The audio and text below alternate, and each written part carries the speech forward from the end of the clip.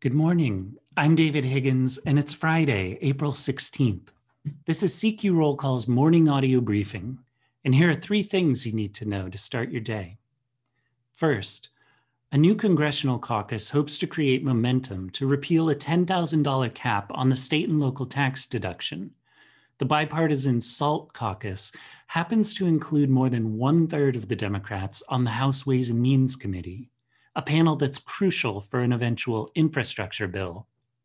But other House Democrats oppose full repeal. New York's Alexandria Ocasio-Cortez, for one, said it would be a gift to billionaires.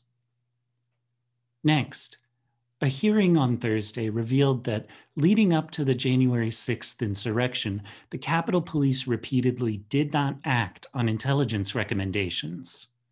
The police department's inspector general made suggestions in 2016 and again in 2019. Two reports since the attack noted intelligence as a major problem area for the Capitol Police.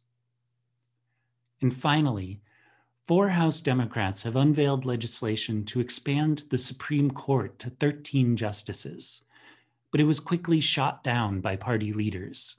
Speaker Nancy Pelosi said she has no plans to bring it to the House floor. The sponsors are hoping that upcoming Supreme Court decisions will inspire more Democratic support for the bill. Check CQ.com throughout the day for developing policy news.